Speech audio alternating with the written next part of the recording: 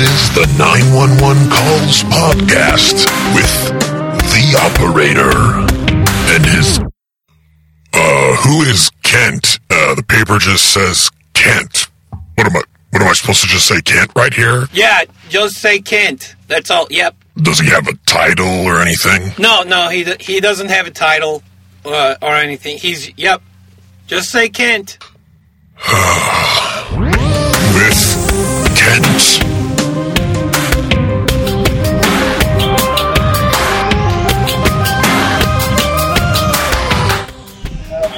Kent County 911. Hi, my name is Stephen Rodwold, and I just had to shoot my dad. Okay, where are you at? 92 State Route 60 North, New London, Ohio, 44851. Okay, why did you have to shoot him? Oh, hi, Kent. Oh. Hey, I caught you mid-vape drag there. Yep. Funny thing about vape, I saw this and I was like, I don't know how I feel about that. I was driving behind a minivan today and they had like gotten a vinyl cut sticker of their baby's feet and they're very detailed. And because I do vinyl cutting a lot, I was looking at it and I'm just like, man, that's a lot of weeding right there to get that sticker just right. And I was looking at it and it said baby on board. So they had like a custom sticker made of their kids' little feet. And then the light goes green, they pull off. I'm behind them, and all of a sudden there's this like massive white cloud of vape smoke coming out of the car. And I was like, I don't know how I feel about that. I'm sure it's fine. Every time I see one of those baby on board stickers, I don't know if it's because I'm always in true crime and just like swimming around in the most darkest, disturbing shit. I just imagine a toddler nailed to a 2x4. Baby on board. That's fun. Do you know the reason for those signs, by the way? No, but I do know that having a baby on board sign in your back window has never stopped somebody from being rear-ended at 120 miles an hour. Right. Nobody is ever like getting ready to hit you and been like, oh, gee willikers, there's a baby on board. I better swerve. Okay, never. Here's the reason for the stick for either the decal or the sign. In an accident, oftentimes first responders come and look for big bodies, but a baby, especially one that's been thrown around a car, could go unnoticed. Also, it could be in the trees. It could be. Well, you're not lying. One of my best friends, and I hate it when people say one of my best friends and they're talking about somebody that died, but in this case, he was one of my best friends, was driving down the freeway at night around 10 p.m. with his wife and his baby in the back. Baby was 7 months old. They're driving, and these drunk dudes had gotten on the off-ramp and were coming the wrong way down the freeway. And just around a bend where you couldn't see what the headlights were doing in front of you, this car comes around, just hits him straight in the front, kills my friend. The mom was in a coma for like a bunch of time, but the baby died as well. But because they had the baby on board sticker, they looked for the baby and they're like, oh my gosh, this baby's not there. The baby was not there. There was no car seat or anything. And so they were trying to figure out where the baby was. One of the first people on scene had grabbed the baby car seat, pulled it out of the car, and put it like down in the grass, like 30 feet off of the freeway.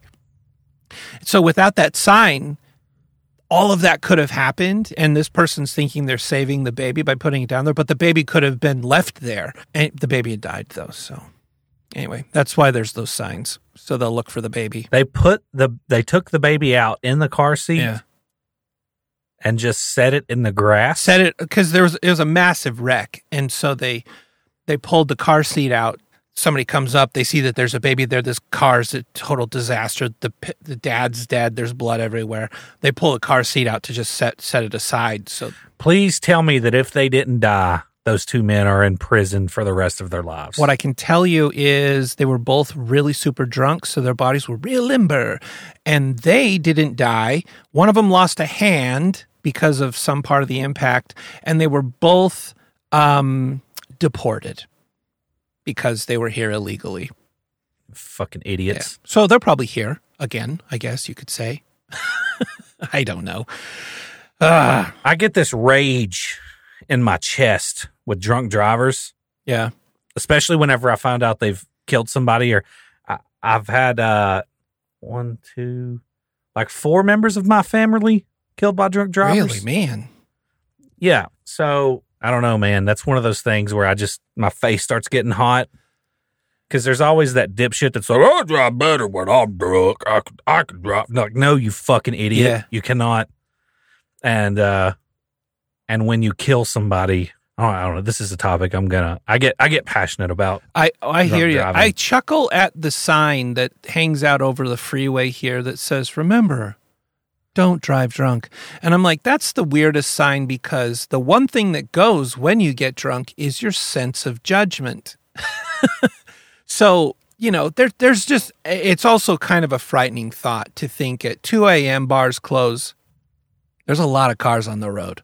The likelihood that there are a lot of drunk drivers on the road is kind of frightening. Also, it's sort of a bummer that more drunk drivers aren't hitting drunk drivers and kind of, clearing the field. But we should change the subject. No. Oh. I'm going to take it further. We should designate a drunk driving hour, and I think be like, all the non-drunk drivers don't be on the road in this hour, and then switch up the traffic lanes. And I'd be all for that. Yeah. I could just see it, though. We don't want to hurt anybody, so all the roads. Let the problem take care of itself. It's like when your kid goes to bowl at the bowling lane, suddenly the bumpers come down onto the side of the lane, like on the road. It's like, then they just get a kind of ping pong. And one thing that pisses me off is watching some sniffling little bitch at sentencing because they got drunk and murdered and killed somebody at sentencing, crying because their life is ruined. Yeah. And it makes me want to just kill them right there in the courtroom. Just just wish I was there. Then just sniffling. Yeah. No, fuck you and fuck your family and go to prison and rot in a fucking cell for the rest. Kill a whole family. What's sad about that is most of them don't. Most of them don't go to prison for a long time. But even when they do, it's because they feel bad that it's not that they killed a bunch of people because they were drunk driving. Yeah. It's, I've ruined my life. Yeah, well, you killed a whole family that were on their way to TGI Fridays to have mozzarella sticks. It's true. I like looking at the arrest reports, the mugshots in my county, and there is something. I mean, it's an overstatement to say there's a certain brand of people that get caught drunk driving, because everybody gets caught. I mean, there is no one type of person. But there are sure a lot of sorry-looking, middle-aged men and women who, look like they just walked out of a accounting firm that are their face is like, this is really going to suck. It's that and frat douches. Yeah. And sorority hoes. We've got a college campus. You have a college campus, too. So we see a lot of... Yeah, I live on a college campus. We see a lot of football players. Fortunately, I live on a campus of a school. I got to brag about this college. Very responsible partiers. Good. But it's a very... the campus that I live on at college is hard to get into. It's I don't know if it's Ivy. I don't even know what Ivy League means, to be honest. You're in Kentucky, so... I'm going to say it's not Ivy. Hold on just a minute. Let me look. Okay. All right. So, yes, it's the campus that I live on, it's prestigious. Okay. It's a prestigious school.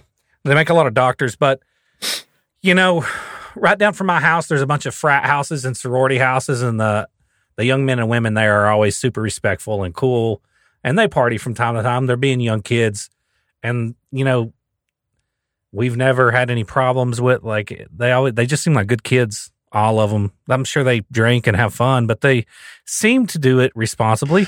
I would go as far as to say this. I think in some cases, certain colleges denote more focused than others. Like I'm right near Boise State University, which is sort of like a smattering of everything. You could go and get a gender studies degree, be a football player that might end up on a pro team, or go become a scientist. So it's kind of a broad range. But I think oftentimes with colleges like that, there is a large portion of the population that doesn't know what they want to be yet. So they're going to blast through 2 or 3 years in just generals before they really nail it down. The college loves that. But I'd say in some cases, like prestigious colleges or colleges where they're cranking at a certain type of you're getting the cream of the crop. So they're not a bunch of people with no goals and no compass or anything. They're there. I think the kids probably are here for the reason they're supposed to be, and the partying and everything is kind of, if I have time after my studies and after my classes, yes, I will partake in some alcohol. Right. I think that's probably why we don't see a lot of that stuff. Yeah, they come in focused, whether it's their focus or their parents' focus. They come in with the purpose where, that's a lot of money to throw at 3 years of generals trying to figure out what you want to do with your life. So I have a question for you. Okay. Hey, Kent. Hey, has there ever been anything in your life where because you went through it, you felt motivated to get more involved with the cause? Like, I'll give you a couple examples. Like, the Bill and Melinda Gates Foundation focuses on treatment of malaria because of some life experiences they had with malaria. You hear that, until I went through it, I really never saw these people for what they were, and now I champion their cause. Has there ever been anything like that? Obviously, you're not like out there stumping for something, but is there anything like where you find that a portion of your brain is now like, no, I get these people now, or I get this disease, or I get this? There's got to be something. Give me a minute. Okay. So, I dated a girl. This is actually kind of fitting, I guess. I dated a girl when I was younger that had multiple sclerosis. Okay. And I guess I got really into like learning about multiple sclerosis and like the specific diets that they are supposed to eat, and understanding the disease and what it does, and expectations, and just so I didn't like start making signs and marching to Washington or anything but I guess I became super aware of multiple sclerosis, and that's probably the closest thing I can think of is dating that girl that had multiple sclerosis and becoming super interested in what causes that, what it does, and how to combat it. Isn't it interesting how, as humans, so much and so many things that are important and critical, and just really there's a lot of gravity behind certain things like multiple sclerosis or malaria or poverty or so many things, but that we don't engage or find passion about it until we have personal experience with it. That it's dismissive. Well, there's too many diseases, right, man. Exactly. You can't be a champion for exactly. There's 9 million cancers alone.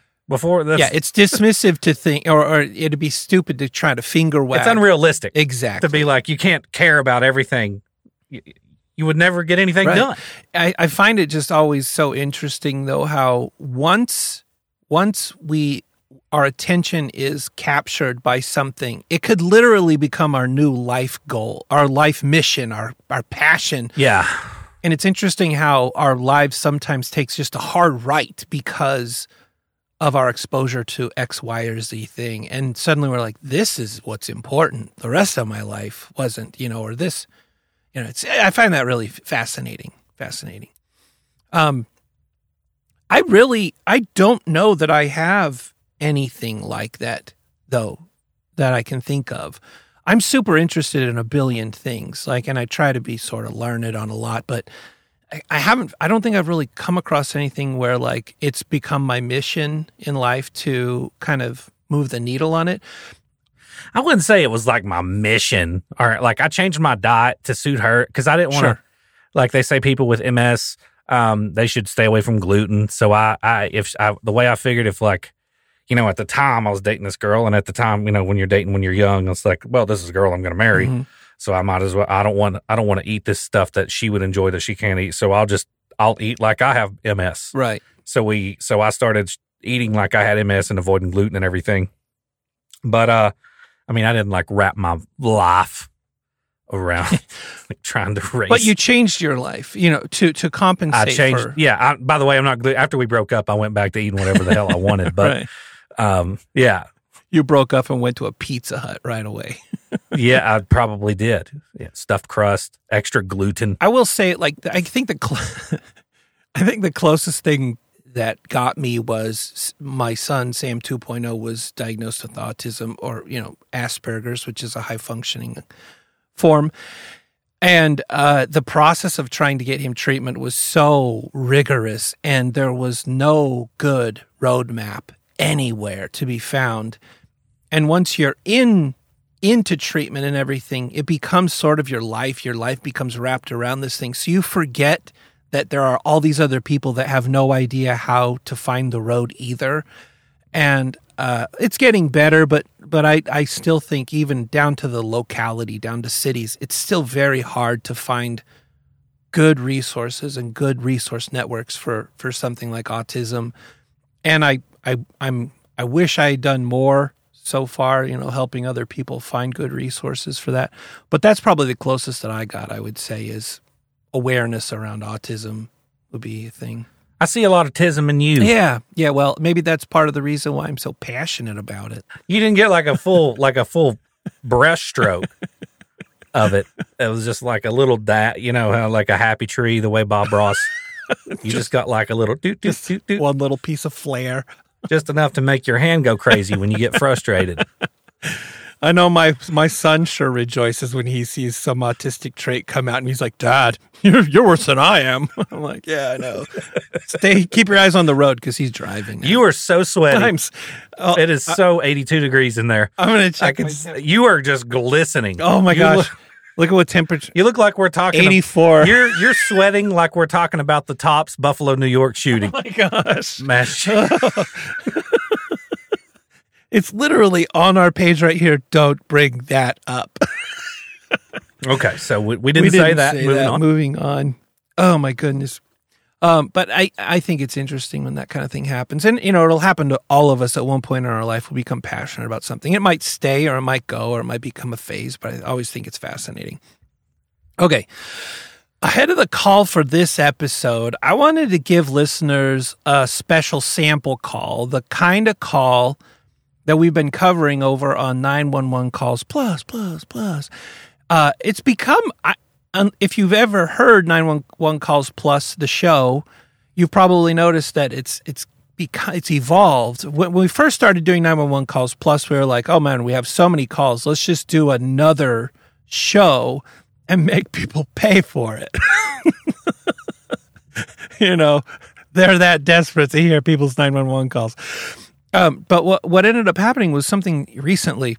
A little while ago, I decided to do an episode just full of calls that I had accumulated that they're all really good, but either they're too short or there's not enough information about them to warrant a whole episode, or I've like run into a dead end about them in my research. I know it probably sounds like I just simply have all of the information on these calls in my upper head all the time, but I don't. And a lot of my research can go into making one of these episodes. I usually give myself this little tiny routine, a period of about maybe 30 minutes to hunt down information on a call. And this is just the preliminaries on a call. So I give myself 30 minutes, and that includes, you're still scouting. Yeah. I got to find point, what's going on within the call. Can I find anything on it? What news was known about it shortly thereafter, like who reported on it, and then leading to anything that had transpired after the phone call took place. Is there enough meat on this bone? Yeah. I do the same thing with TCK when I'm deciding the topic. Court cases or other bits of information. And then finally, I'm most of the time I don't like open no closure types of things. So I gravitate toward calls where I can end it with what happened after all of this. How did it wrap up? How did it end up? So if after a 30-minute session of hunting down the leads to these parts of what I would consider to be a decent episode, if I haven't been able to connect enough dots, then the call that I've been working on goes into a folder, which I have up until recently just ignored altogether. But I cobbled 5 of these calls together for a recent Plus episode and told Jack that they were 5 from this bin of kind of misfit calls. I think I said something like, so I've pulled some of the top 5 from this collection, and he's like, you mean like the bottom 5?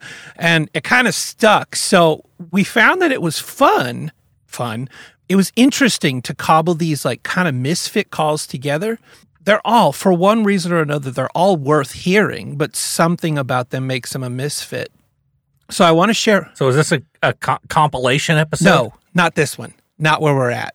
But I wanted to share one of the misfit calls with you in a second. Okay. But really quickly, there was another really cool thing that started happening after we started doing these Plus episodes. Some people started to recognize a call here and there, or they remembered a certain call that made headlines in their local news. And people started filling in the gaps by messaging us the breaking leads into the research that I was missing. So it's been kind of a cool byproduct of releasing a bunch of misfit calls onto everybody's earballs.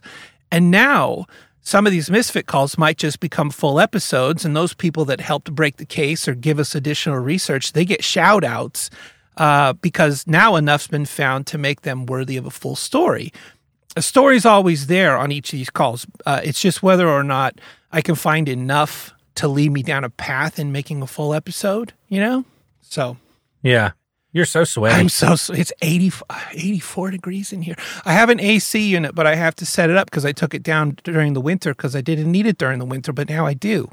Recording with you and Jack, it's like fire and ice. I'm in hell. And then I'm in the medium. I just sit here cozy. In Kentucky. Just happy. Jack's wearing 12 layers of clothes. He looks like the little kid from A Christmas Story trying to get to his recording. But then you're out there naked, sunburns, even though you're inside. I'll tell you one thing. From a producer standpoint, Jack has really put me through the ringer with the clothing that he wears to try to stay warm.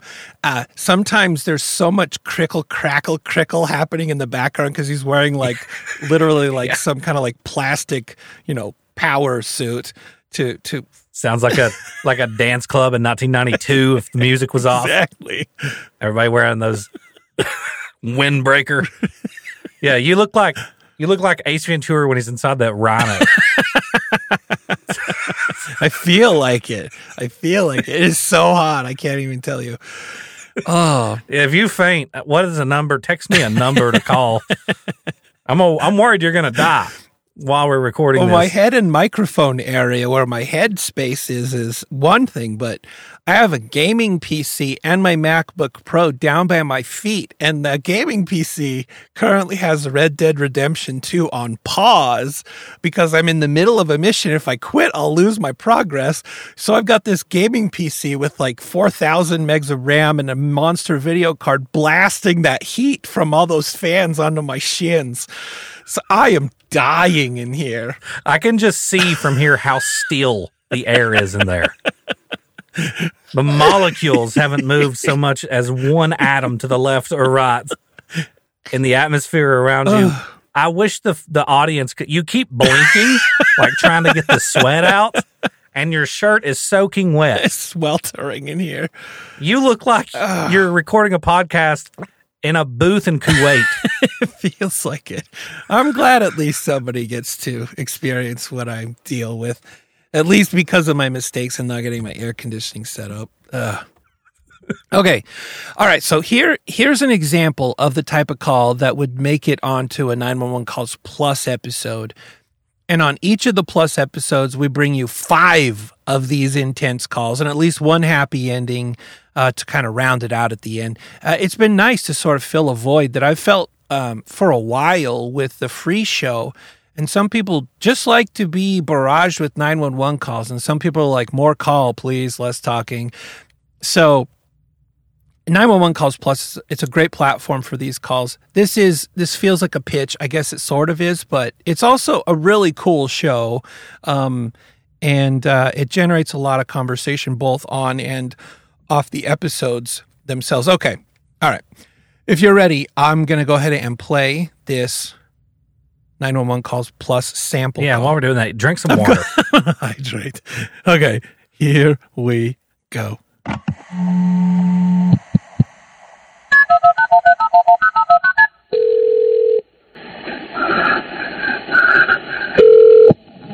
Cleveland 911, state emergency. I'm at Gunners in Southwest. Got ran over by the rail cars. I need 911. Care flight. I think I'm cutting to you. Okay. You need to hurry up now. Tell me where you are. I'm at Gunners in Southwest. Gunderson's? Yeah. And someone got ran over by a rail car? It's me. And I'm about to pass out. You got ran over? Yes. Okay, where are you at there in Gunderson's? Cleveland, Texas. You got to hurry up. I understand you're in Cleveland, Texas. Stay on the line for me. Southwest. Southwest? About to pass out. Get the shock. Okay, tell me your name. Tell me your name, sir. Tim Duncan. Kim. Okay, hurry up now, because I'm about to pass out. Okay, can you stay on the line for me, please? Thanks so much, hurry. Stay with me here. Stay on the line, okay? Oh. That is brutal. And I've got thousands of these, right? And I'm listening to them and constantly just like, oh my gosh, the story. I mean, this guy's life changed right then, but I can't find enough on it. But in this case, actually, I do have a bit of info on this one. I didn't have enough to make it into a whole episode, but I wanted to show everybody kind of like what's going, what we're covering. And that we cover 5 of them. And what's really neat is we cover 5, and I might not have been able to find enough info. The call might have been kind of too short to justify or whatever. But it's been really cool to kind of see the boots on the ground effort of seeing listeners say, hey, oh, that actually happened in my town. And then they're like, hey, here's a link. And then I'm on to something and I can make more out of it. So anyway, I do have a bit of info on this one. So this one would have made it into a plus, but there isn't really much story to be told except for right around the actual incident. I don't have backstory or forward story, really, but it still is a pretty amazing story, and I'm kind of happy to share it here. So this accident on this call occurred in June of 2006, while Duncan, an employee at Gunderson Southwest in Cleburne, Texas, was attempting to connect 2 train cars together. One of the train cars hit him in the chest and dragged him under. He said, I tried to outrun it, but as you can see, the train won. He said, it got my right leg first, right around the ankle, and it felt like a monster pulling me in. He ended up being pulled about 75 feet by the train. He went on to say, another worker looked under the train after I had stopped and looked at me and said, it's not good. Duncan found his cell phone, which he later said that he was surprised was still attached to him after the train had literally cut him in half. Somehow, Duncan managed to call 911, the call that you just heard, and after that, he actually called his family. He says, my daughter answered, and of course she wanted to joke around and talk. I didn't want to worry her, but I finally had to say, baby, get your mama on the phone. When first responders arrived, Duncan said that a care flight nurse gave him some medication that knocked me out, and I woke up a month later. He spent 4 months at Harris Methodist Fort Worth Hospital, undergoing 23 operations in 41 days.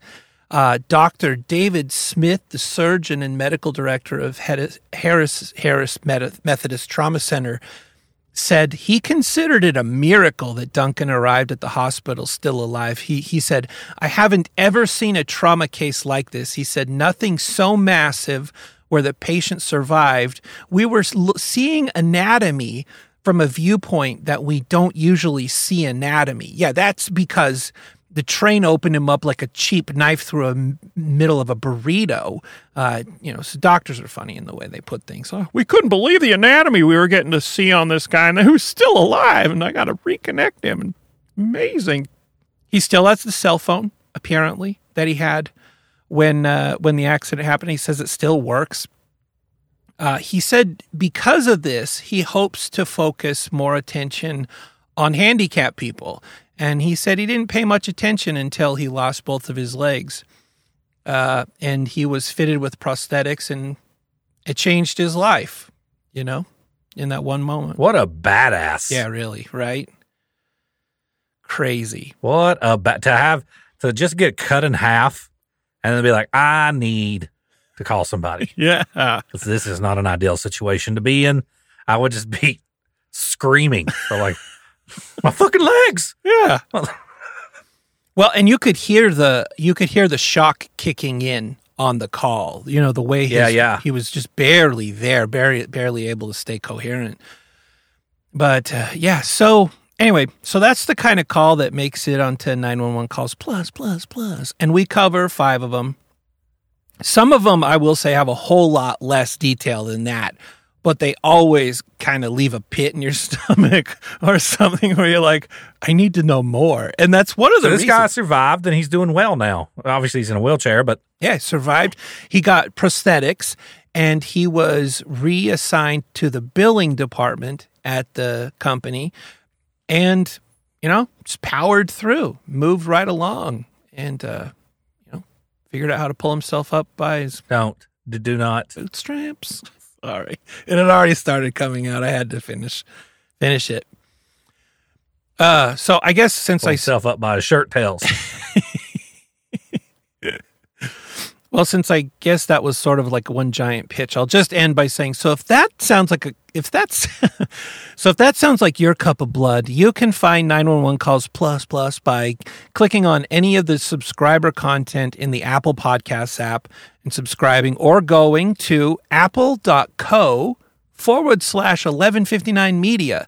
Yeah, Apple actually made us some special vanity URLs that nobody else has yet. That's how much Apple likes us right now.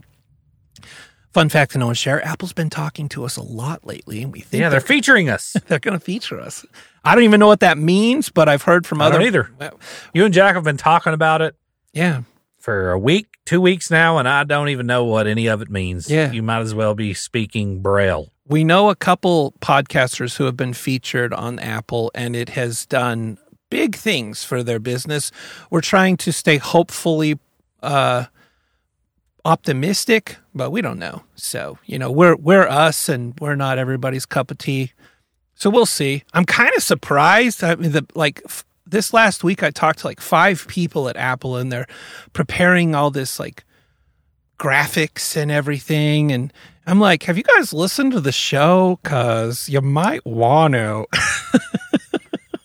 But hey, if they're willing to, I'll just roll with it, I guess. Well, all right. Well, it's been fun being here. It's a good episode. I like it when you keep them short. Yeah, short and sweet. Like this. Actually, we haven't even gotten into the call yet. Oh, fucking. But it's 2 bullets away, so here we go. All right, now to the call for this episode on 911 Calls Not Plus. This one takes place in 2009 at a house where a father and son lived. One day, they got into a kerfuffle, and this call is the result of said kerfuffle. Are you ready for me to hit play? Oh, play it so hard, Daddy. Oh, my gosh. Here we go. Here, County 911. Hi, my name is Stephen Rodwold, and I just had to shoot my dad. Okay, where are you at? 92 State Route 60 North, New London, Ohio. 44851. Okay, why did you have to shoot him? Because he was going to get a gun that was going to shoot me. Okay, are you still there at that address? Yes, I am. Okay. Okay, can you hold on 1 second? Yep. Okay. Okay, sir? Yep. Okay, is your father, He's okay. dead. Is he? Okay. Okay, I have my officers en route. What Okay. they need for you to do when they get there is for you to put down your gun and step out of the door to make sure. He's lying outside here. There's no way. Okay.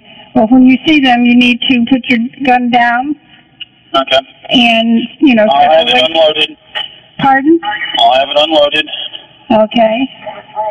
The gun will be sitting on the porch in the Okay. belt. Okay. Well, just hold on the line with me, okay? Okay. Okay. Okay. All right. So matter of fact. Seriously. Hey, how you doing? My name is Randy. Just shot my dad. Get somebody out here. Oh yeah, he's dead. He's laying out front there. If you could just come get him. I like how he said, when she said, well, why did you have to shoot him? He said, because he was going to get a gun that was going to shoot me. And I thought in my head that was a weird visual where the dad's like, gun, come here. And the gun comes in. Yeah, he was and going to go, hey, come here, listen to what this boy said to me. And Gun's like, not again. Bang. Fucking hell. I'll go shoot him. People kill people, not guns or something. Also, this call happened in Texas, which you should remember because Texas has some pretty solid stand your ground laws. And that's basically the argument this guy's having here. Really quick. Hey, Wait, whose house was it? it was their own house. What do you mean? Like they were both living there? They were both living there. Yeah, I believe it was the I don't know dad's how house. stand your ground works whenever, I think stand your ground is more beneficiary. Like if somebody breaks into your house. Yeah, right. I would think so too. It is a pretty broad self-defense law, which some say might want to curtail that, but And also when you say he was going to get a gun, it really is like, if he doesn't have the gun, how do you know he wasn't going to get a Mike's Hard Lemonade or right, the phone to call the police because you've got a gun on him? right. Did he say, son, I am going into the bedroom right now to get a gun, and when I tell this gun what you said to me, it is going to come in here and kill you. That's the way It's like you can't make the argument that he was going to go get a gun. None of this holds up in court. Well, mostly because it's his word against a dead guy. Yeah. If he hadn't gotten it yet. So what did the gun say when it found out about all this? That's what I. Hey, I have a question for you. What kind of skill did you need, personally, to show that you had in mastering the weapon that you shot in the American United States services in conflicts abroad overseas, defending American freedom? I don't know. Like when they graded your ability. I'm saying I don't know what we were defending. But when they were grading you to say, "Yep, okay, Kent gets to shoot this gun," like what skills did you have to manifest or show that? That's actually very simple. Okay. The answer to that is very simple. Okay. So I was chosen in infantry school to be a machine gunner. Mm-hmm. And the one thing they want in a machine gunner is somebody that scored high in mechanical skills, because you have a test that you take where they grade you on separate skills. Typically, the guys that are really good at math and stuff get assigned to be mortarmen because there's a lot of angles and shit that I don't understand that with firing mortars. But guys that score high in mechanical skills, understanding of moving components, motors and stuff, a lot of times get thrown into machine guns because there's so many parts to a machine gun to take apart, and sometimes you have to do it in very stressful situations. But also, the simplest answer to your question is a mule. They want somebody that can carry large amounts of weight for indefinitely. Because I had to carry a Mark 19 once. You know what a Mark 19 is? No, is that the same one that? It's a 40 millimeter grenade launcher. Oh wow, that's not what I was thinking. It is really heavy. And, it's been so long since I had to scream weights of guns into people that were yelling at me's face. I don't even remember. Let me look this up real quick. Because once I got to the fleet, my primary weapon became an M240 Bravo, and then the 50 cal on the Mark 19 kind of became wayside because of the unit that I was with. How much does a Mark? So a Mark 19 weighs 77 pounds. Oh my gosh. I had to carry that on a 5K. Oh my gosh, are you kidding? How long is a 5K? So that's 3 miles. That doesn't even... and you have to carry it crossed across your back like a crucifixion. It's the only way to carry it because it's so big and bulky. So when they're looking for machine gunners, first off, the mechanical scores, but also just somebody that can handle that weight without dying. So they usually gravitate towards like bigger dudes. Yeah.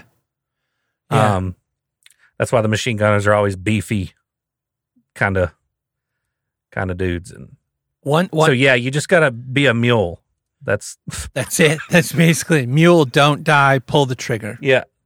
Yeah, that's why the machine gunners kind of in movies and stuff, like in like Full Metal Jacket, if you remember Animal from Full Metal Jacket, just this simple-minded Neanderthal. Well, machine gunners are always in movies and everything like painted as these like cavemen, basically cavemen with guns. That's wow. One of the reasons I asked was because it seems like judgment would have to also be a factor. I've seen, I've watched a lot of Discovery shows on like, the Helmand province and stuff like that. And it seems like you can't just have guys that are so emotionally wound tight that they're just shooting at everything, that you've got to be able to show some discretion under pressure. Would you agree? For the show's sake. Yeah, we'll say. Okay. All right. Yeah, that's what I mean. I sent a lot of rounds. I do not know where they ended up. Into a lot of faces. Oh my gosh. Yeah, man. Yeah, you can't just be firing into, households with babies and stuff in them. You've got it's a very dangerous fully automatic weapon. The only fully automatic weapon actually on the battlefield, aside from a 249 saw, which I don't think they use in the infantry anymore. So, yes. You got to have some judgment. You got to have some discretion. Yes. Especially when like basic infantrymen are moving on objectives, right? Because then you get into friendly fire and stuff like that. Yeah, you can't.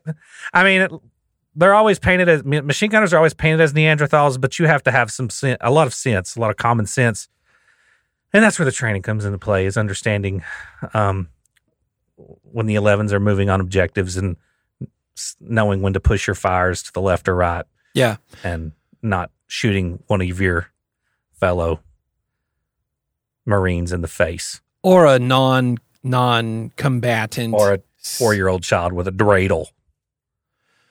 I don't know why they got dreidels out there, but they got them.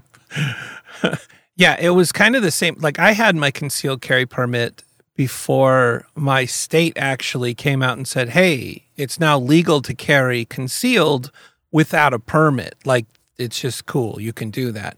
And instantly in my head, I'm like, I really don't want that for a lot of reasons, because judgment goes out the window with a lot of people when they're under really high pressure situations. And one where you think you could pull your gun in that situation is not really one where I want you to have no training just because the state said you can carry.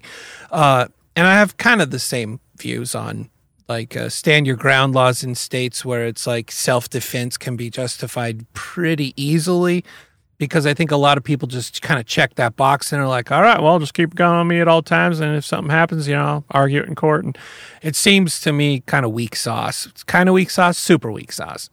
Well, after this call in particular, Stephen was arrested.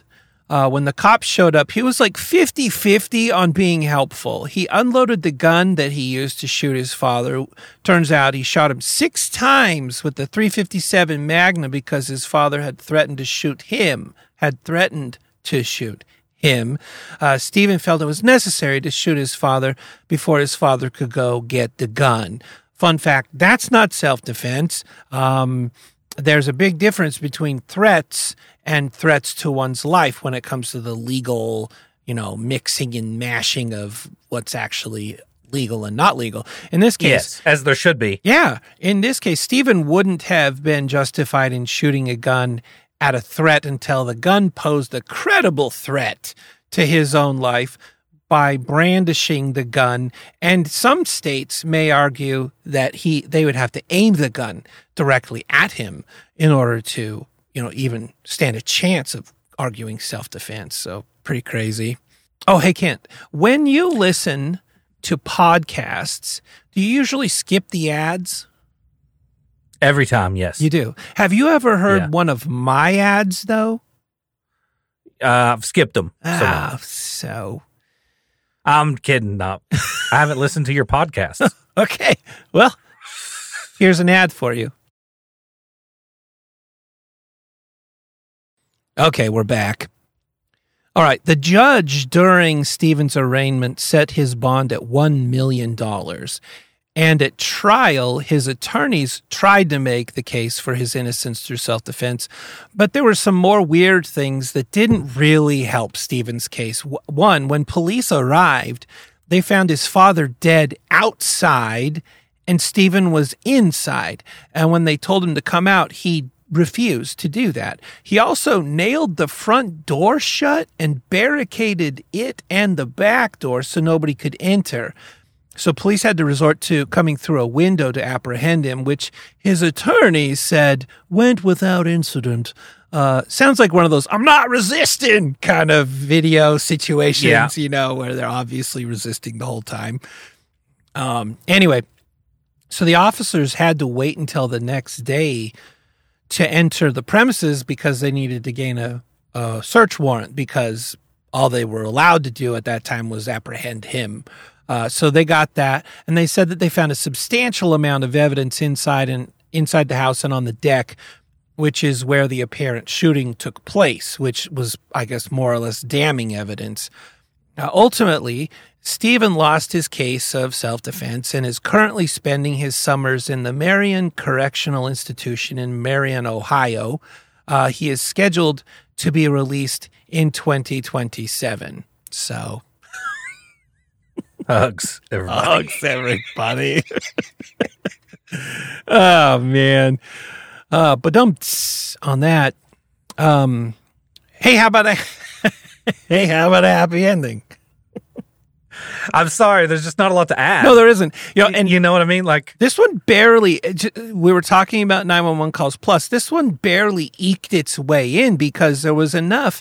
And the quote, the soundbite is pretty hefty where he's like, "I had to shoot my dad." And I was like, oh, okay. All right, if there's enough here, this is worth. He was going to go tail the gun. And that gun does not like me.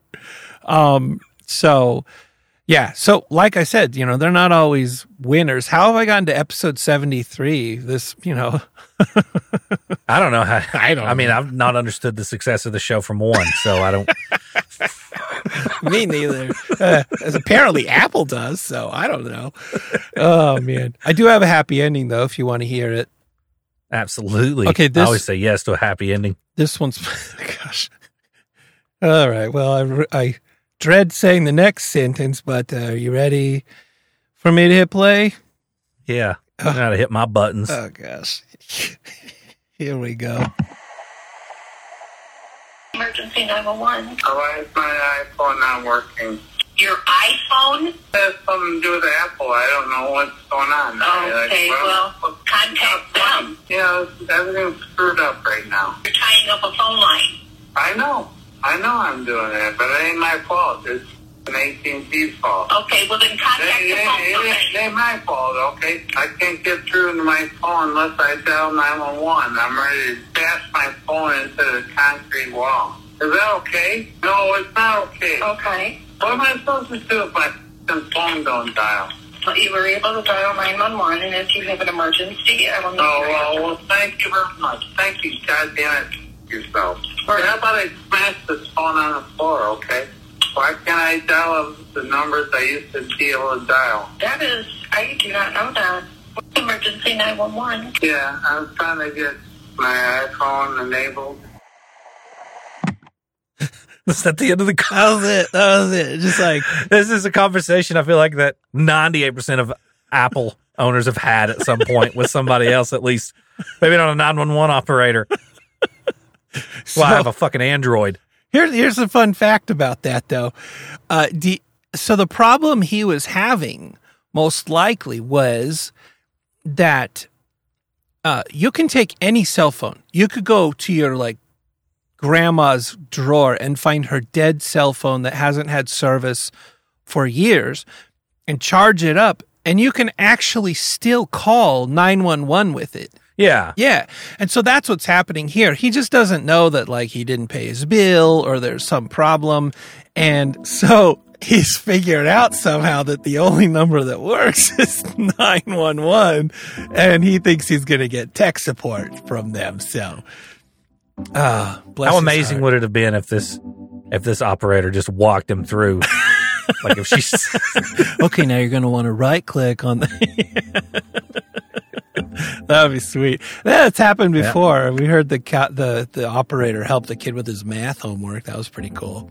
that was very wholesome. Heartwarming. That was probably back in the day before you ever even had a twinkle in your eye about knowing you'd be on this show. I believe so. Yeah. Not that you've Yeah. ever listened to the show, but, you know. It's true. Well, it's been a pleasure having you here. That's all I've got this time. Has it? That's all I got. Unless you have anything else you want to add. Nope. I think you really delivered this time, Poppy. Gosh. All right. On that note, I'm going to go. Never leave me disappointed. Every time you do that, the hymns just go off in my head, and Watch more beads of sweat it's because it's correct. gather on your forehead. Just when I thought it wasn't. Just so I'm not. Oh my gosh! Just so I'm not lying. You say the temperature. It is 88 degrees inside that. Holy crap! I can't believe that.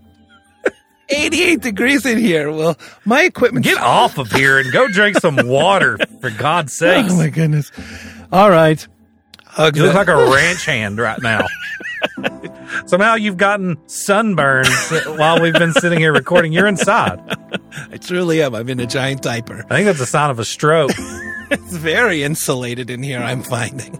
Why don't you install an AC? I've got one. Unit. I took it down last winter because I didn't need it during the winter because it was in my way. You didn't understand how seasons work? Nope, this is the first one I've been through. Oh, well, it's cold all of a sudden. I don't need this anymore, ever again. Bro. Oh, I'm an idiot. Well, I'll fix it. Yeah, you'll put an AC unit up around November. Hey, you know my timelines. You must have worked with me before. All right, well, I'm starting. Your pupils are huge. I'm starting to taste purple, so I should probably go. I smell cucumbers. All right. Hugs, everybody. I like that little sweat lodge. You shut your mouth. You shut your dirty mouth.